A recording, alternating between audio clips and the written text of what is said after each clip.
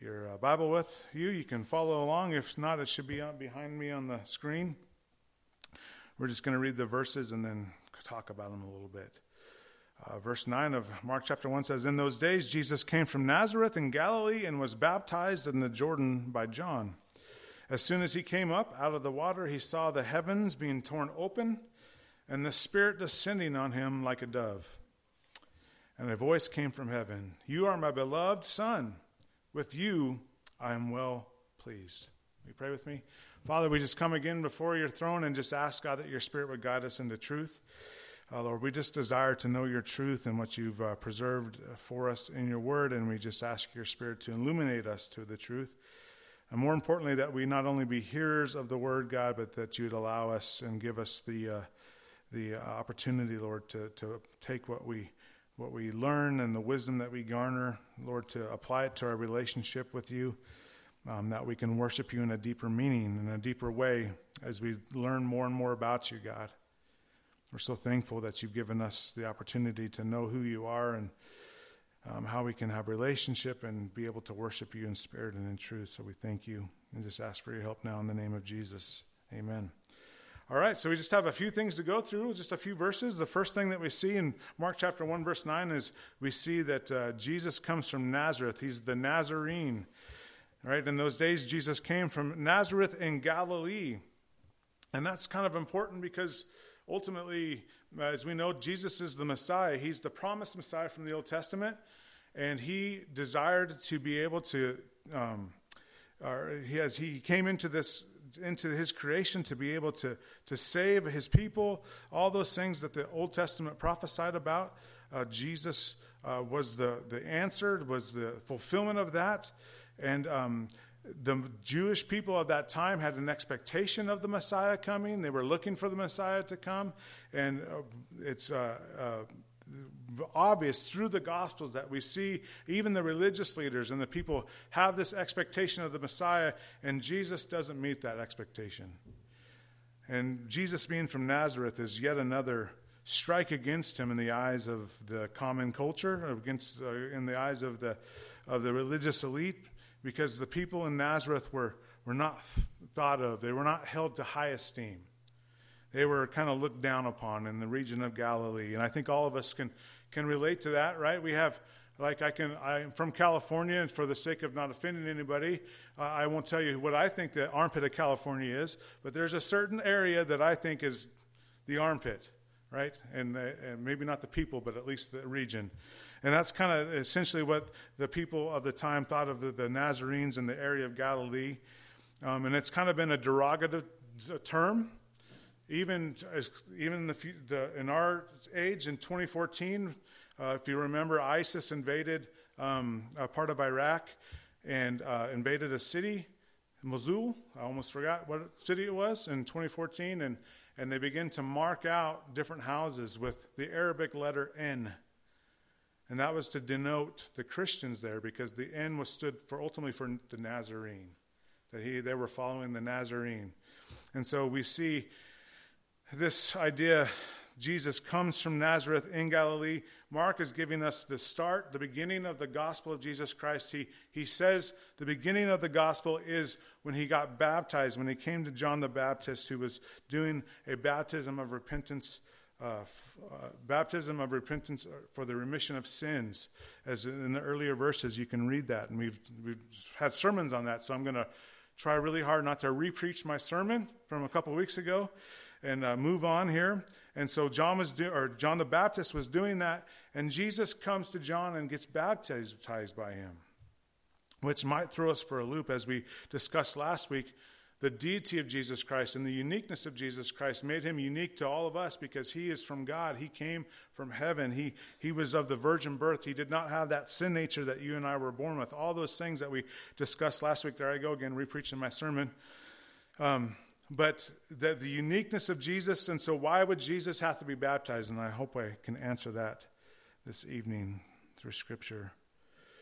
Jesus came and began his earthly ministry here, shows up in Jerusalem around 27 AD. He's around 30 years old.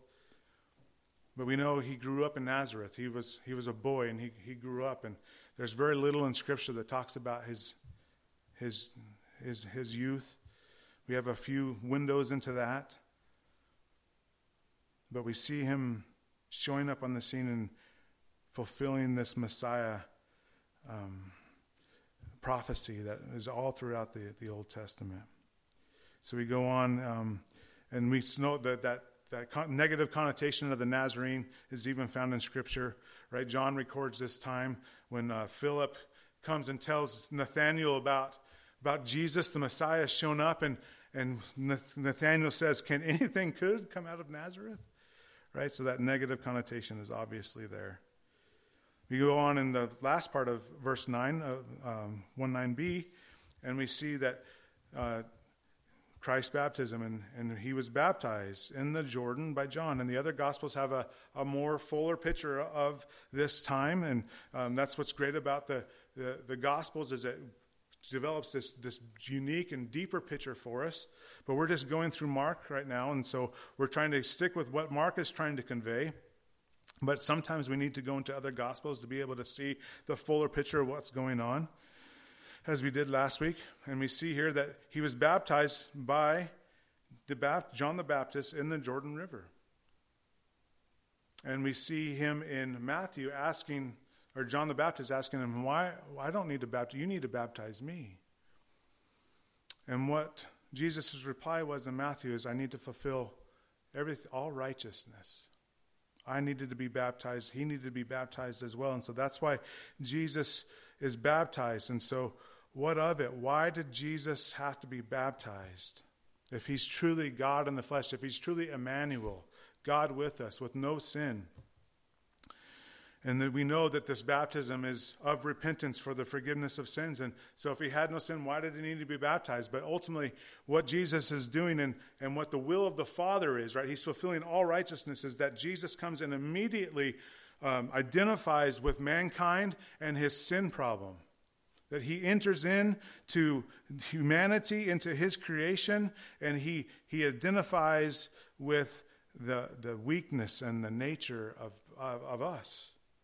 Right? He's our great high priest who has compassion because, as in Hebrews, the author of Hebrews says, because he knows what it's like to be human and live in a fallen world. And that's why Jesus had to be baptized, because it was the Father's will that Jesus would identify with us as men and women and our problem of sin. That's why John the Baptist was baptizing for the repentance of sins, because symbolizing the need, the problem to prepare the way for the Lord is to get our sin problem taken care of. And Jesus comes and identifies with us through being baptized. Even though he knew no sin, 1 Corinthians 5:21 says, he became sin for us, that we might be made the righteousness of God in him. He identified with us. He took on man. He became a man. He humbled himself, Philippians 2 says, to become a servant so that he could come and serve us, and ultimately to pay the penalty that you and I deserve for our sin. And immediately, in the beginning of his baptism, when the Messiah shows up, he identifies with man in the sin problem through this baptism. We go on and we see the triune testimony of the Son of God in verses 10 and 11. The triune testimony of the Son of God. Do you see the three persons of our triune God are in play here? Verse 10, as soon as he came up out of the water, that's Jesus, he saw the heavens being torn open and the Spirit descending on him like a dove. So we see the Spirit of God, right? Imagine, I can't even imagine what it's like. And ultimately, how thin the veil is, right, between our reality and the spiritual reality of who our God is and where he dwells, right? The heavens just open, and it's said in numerous occasions in the gospel where when God intercedes in his creation, right, the heavens tear open. That's just amazing. And then the Spirit of God descending on him like a dove. Oftentimes you'll see a dove as a symbol of the Holy Spirit of God because of the passages that are recorded in the Gospels. And so we just see the Spirit descending upon him. And what does that mean? It's ultimately God's demonstrating the anointing of the Messiah. That God has anointed Jesus as his Messiah that is prophesied in the Old Testament. Let me share the old messianic prophecy of this servant, the Messiah that would come. In Isaiah 42, this is 700 years prior to Jesus arriving on the scene. This is why we have a great stalwart, like we have a faith in it. It's a faith that we believe, but our faith is based on the historical evidence of Scripture. And this is one of them, that all these prophecies in the Old Testament, Jesus has fulfilled them. And so even though it's a faith that's based on factual, historical evidence. And this is one of them. This is my servant, talking about this Messiah that would come. I strengthen him. This is my chosen one. I delight in him. I have put my spirit on him, and he will bring justice to the nations, or to the Gentiles. That's what Isaiah says. 700 years prior to Jesus arriving on the scene, Jesus shows up on the scene. He gets baptized by John, and he doesn't just get baptized, and that's where the Gospels end. No, God makes it loud and clear that this is the arrival of and the anointing of the Messiah. The Spirit descends on him, just as Isaiah said he would. And then a voice comes from heaven. You are my beloved Son. With you I am well pleased. And so we see God the Father testifying to the authenticity of the claim of who Jesus is. And we also see the testimony of Jesus, because he's standing there in flesh. He's there. As promised, God with us. And he hears the Father say, you are my beloved Son. With you I am well pleased. This triune testimony of this radical event in human history. This event that changes everything, because God has fulfilled his promise of salvation through the Messiah that he promised. And us in 2022 have the ability to see in God's word, and to rest and be assured of that God has made a way for us to be reconciled to him. But it speaks of this triune nature of our God. And this is where we need to pause before we move on with the story that Mark gives us about Jesus going into the wilderness for 40 days. This is another doctrine that we need to stop and pause, because the doctrine of the Trinity, the triune nature of God, is always a doctrine that is very confusing. If you look at church history, all throughout church history, there's always been debate and different beliefs and different teachings going on, and the church has always tried to correct these things. And ultimately what we try to do here in this church, and what all Bible-believing people try to do, is try to reconcile what God has given to us in his word, the entirety of Scripture. And so the triune nature of our God is something that we believe and we hold to, not because we made it up, but because that's what we think, that's what we see in Scripture. That's what God has revealed himself, and who God has revealed himself to be. We see the Spirit descending from heaven like a dove, and then the Father speaking, and the Son standing there after being baptized. And so we see three unique persons. And when I have these conversations, sometimes I get, so what do you mean Jesus was a ventriloquist, and he said, this is my beloved Son? You know, and he just, because he was God, and that just comes from a misunderstanding of what we see in Scripture. God the Father, God the Son, and God the Spirit are three separate persons. That means persons, when as soon as the problem is our language, right?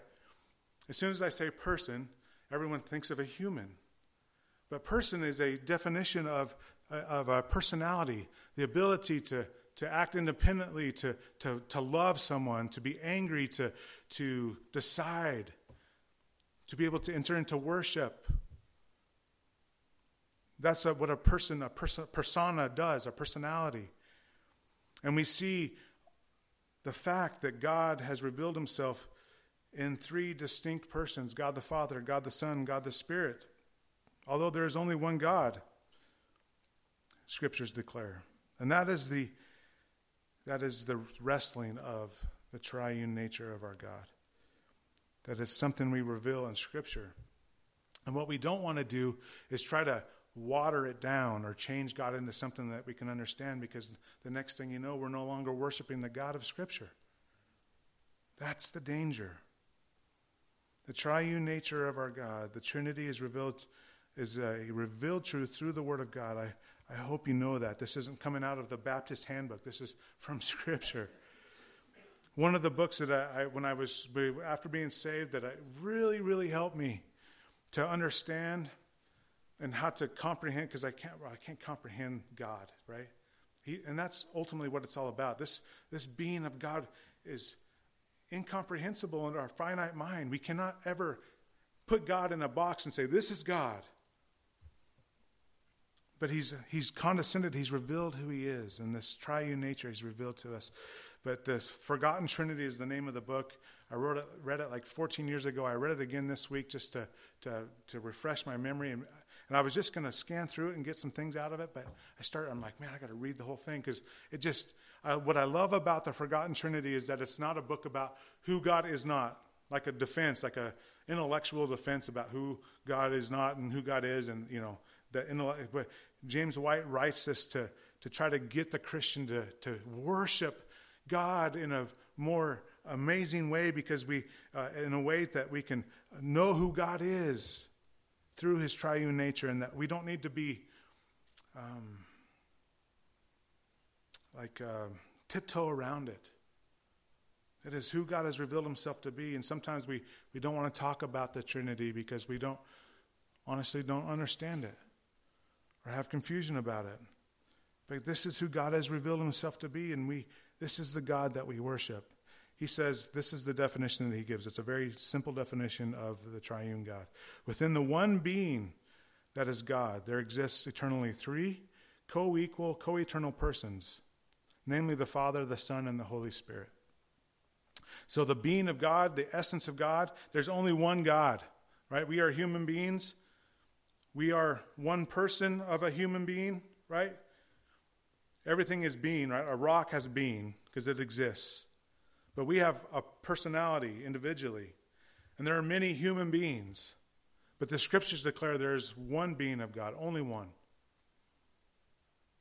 But that one being exists and has always existed co-eternally and co-equally as three distinct persons, Father, Son, and the Holy Spirit. That is who God has revealed himself to be. And there's three foundations that I want to talk about before we close that we glean from Scripture, right? I put revealed foundation because this is what has been revealed in Scripture. The first foundation of our God is there is only one God. Again and again, Scripture declares there's only one. There's not many. There's only one Creator God. The Shema, the morning prayer for the Jewish people in the Old Testament.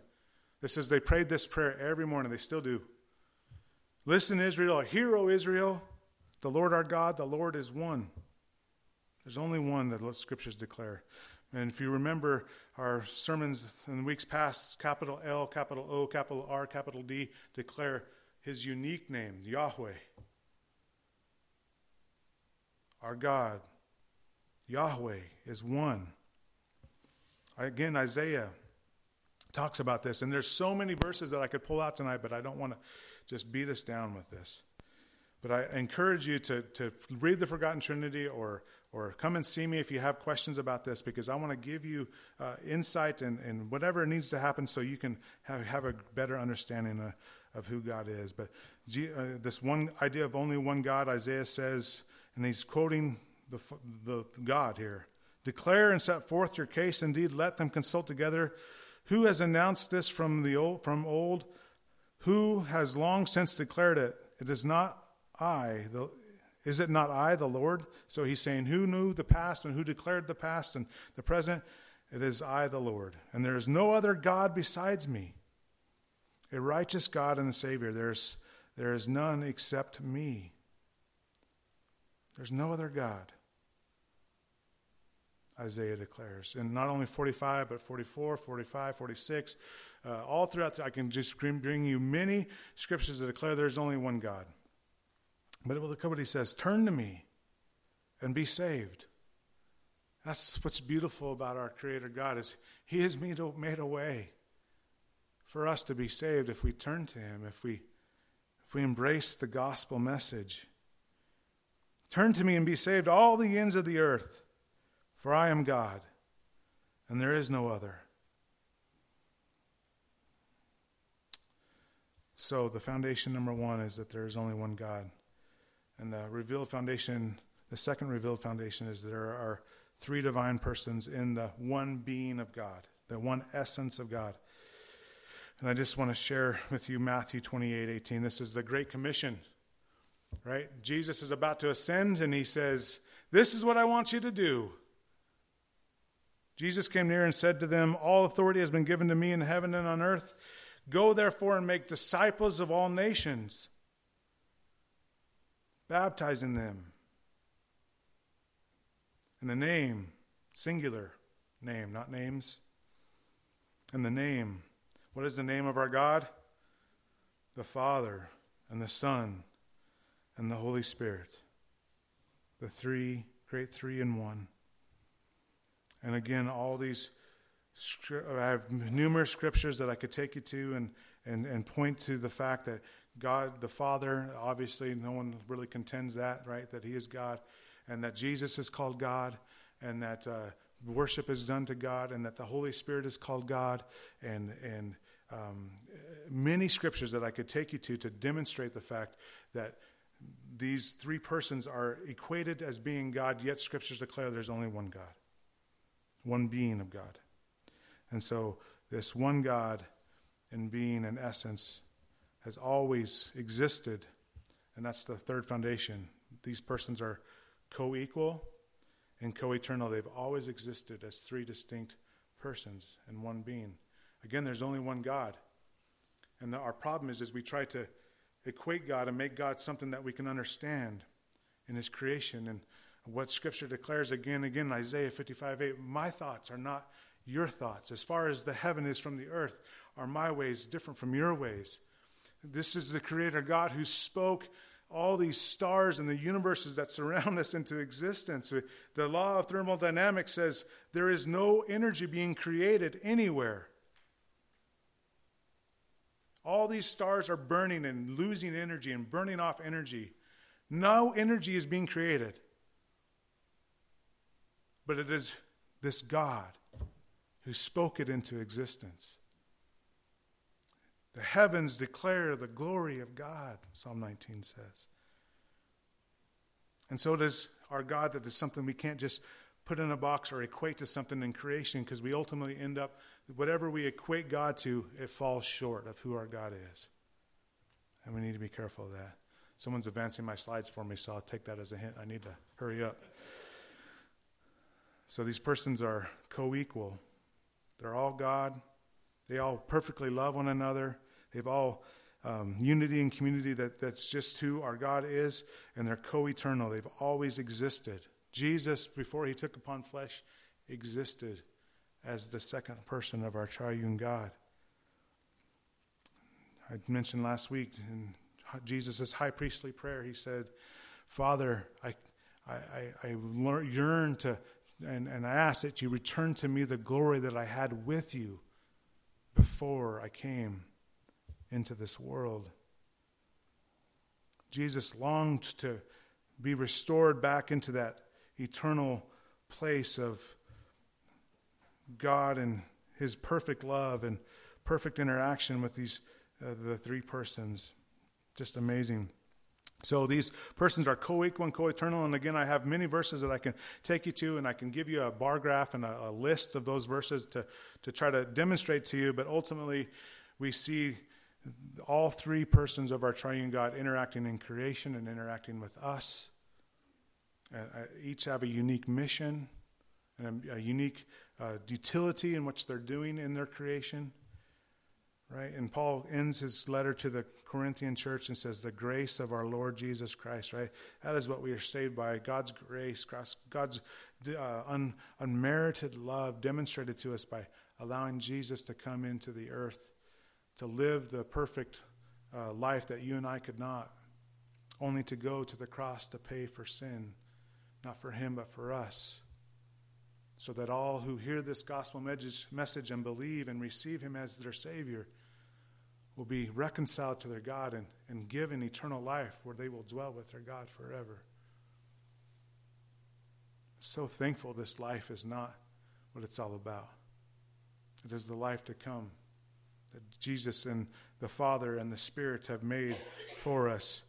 He says the grace of our Lord Jesus Christ, right? It is through Jesus' accomplished sacrificial work, and it's the demonstration of God the Father's love that he allowed his Son to come. For God so loved the world that he gave his one and only Son, John 3:16. The love of God and what? The fellowship of the Holy Spirit. Jesus said before in John 14, before I must go so that the Comforter may come, that God the Spirit may come and dwell within the hearts of the believers. We are now the temple of God. And Paul's desire is that they know not just Jesus, but they know the grace of the Lord Jesus, but they also know the love of the Father that's been demonstrated in Jesus, and that the fellowship of the Holy Spirit would be a reality in their lives. And I pray that is a reality for you this evening. That your God is more than just Jesus or the Father or the Spirit, is the great three in one. And we see the triune God working in not only creation, as I demonstrated last week, but in our salvation. And this is what I'm closing with. In Titus chapter 3, Paul writes to Titus, and I shared this verse last week, but you'll see how all three persons work within our salvation, this salvation that you and I enjoy tonight, if you're in Christ, was done not just by Jesus, but by all three. But when the kindness of God, right, his love, God the Father's love for us, and we know it's God the Father because the text will flesh that out for us. When the kindness of God, our Savior, and his love for mankind appeared, he saved us. Not by works of righteousness that we had done, but according to his mercy, according to his love and mercy. Through what? The washing and regeneration and renewal by the Holy Spirit. And so we see the God demonstrating his love for us through the rebirth, the baptism of the Holy Spirit that we covered last week, right? John the Baptist said, I baptize you with water, but the one who is coming will baptize you with the Holy Spirit. And when we receive and believe it, we are regenerated, we are born again, we are born from above. And it's the God the Spirit who does that in our hearts. In verse 6, he poured out his Spirit on us abundantly. How? Through the sacrifice of God the Son. Through Jesus Christ our Savior. This great salvation that we have is a salvation wrought by our triune God. And it is he who calls us to worship him in spirit and in truth. That we might embrace the triune nature and that we might worship him more fully as we gain wisdom in that. We don't need wisdom to be saved, but the increasing of our wisdom and our knowledge of who the Lord Jesus Christ is and who God the Spirit is and who God the Father is allows us to worship him more deeply. And that's the application for us tonight. James White in his book started off with the book by saying, I love the Trinity because it is the God who saved me. And what a great phrase for us. I not only love Jesus, I not only love the Father, I not only love the Spirit, I love the Trinity, the triune God who saved me. To him be the glory. Verse 7, so that having been justified, declared righteous by his grace, we become heirs with the hope of eternal life. And that's the only reason why I stand up here tonight, is to proclaim the good news. That your Creator God has made a way for you to be reconciled to him. And that you would be heir of eternal life and the hope that comes in that by placing your faith and trust in Christ and his accomplished work alone. That the Spirit of God would convict you of your need to do so and to make you born again. That you may too experience the love of the Father who will push this plan of salvation into motion. Let's pray. Father, we thank you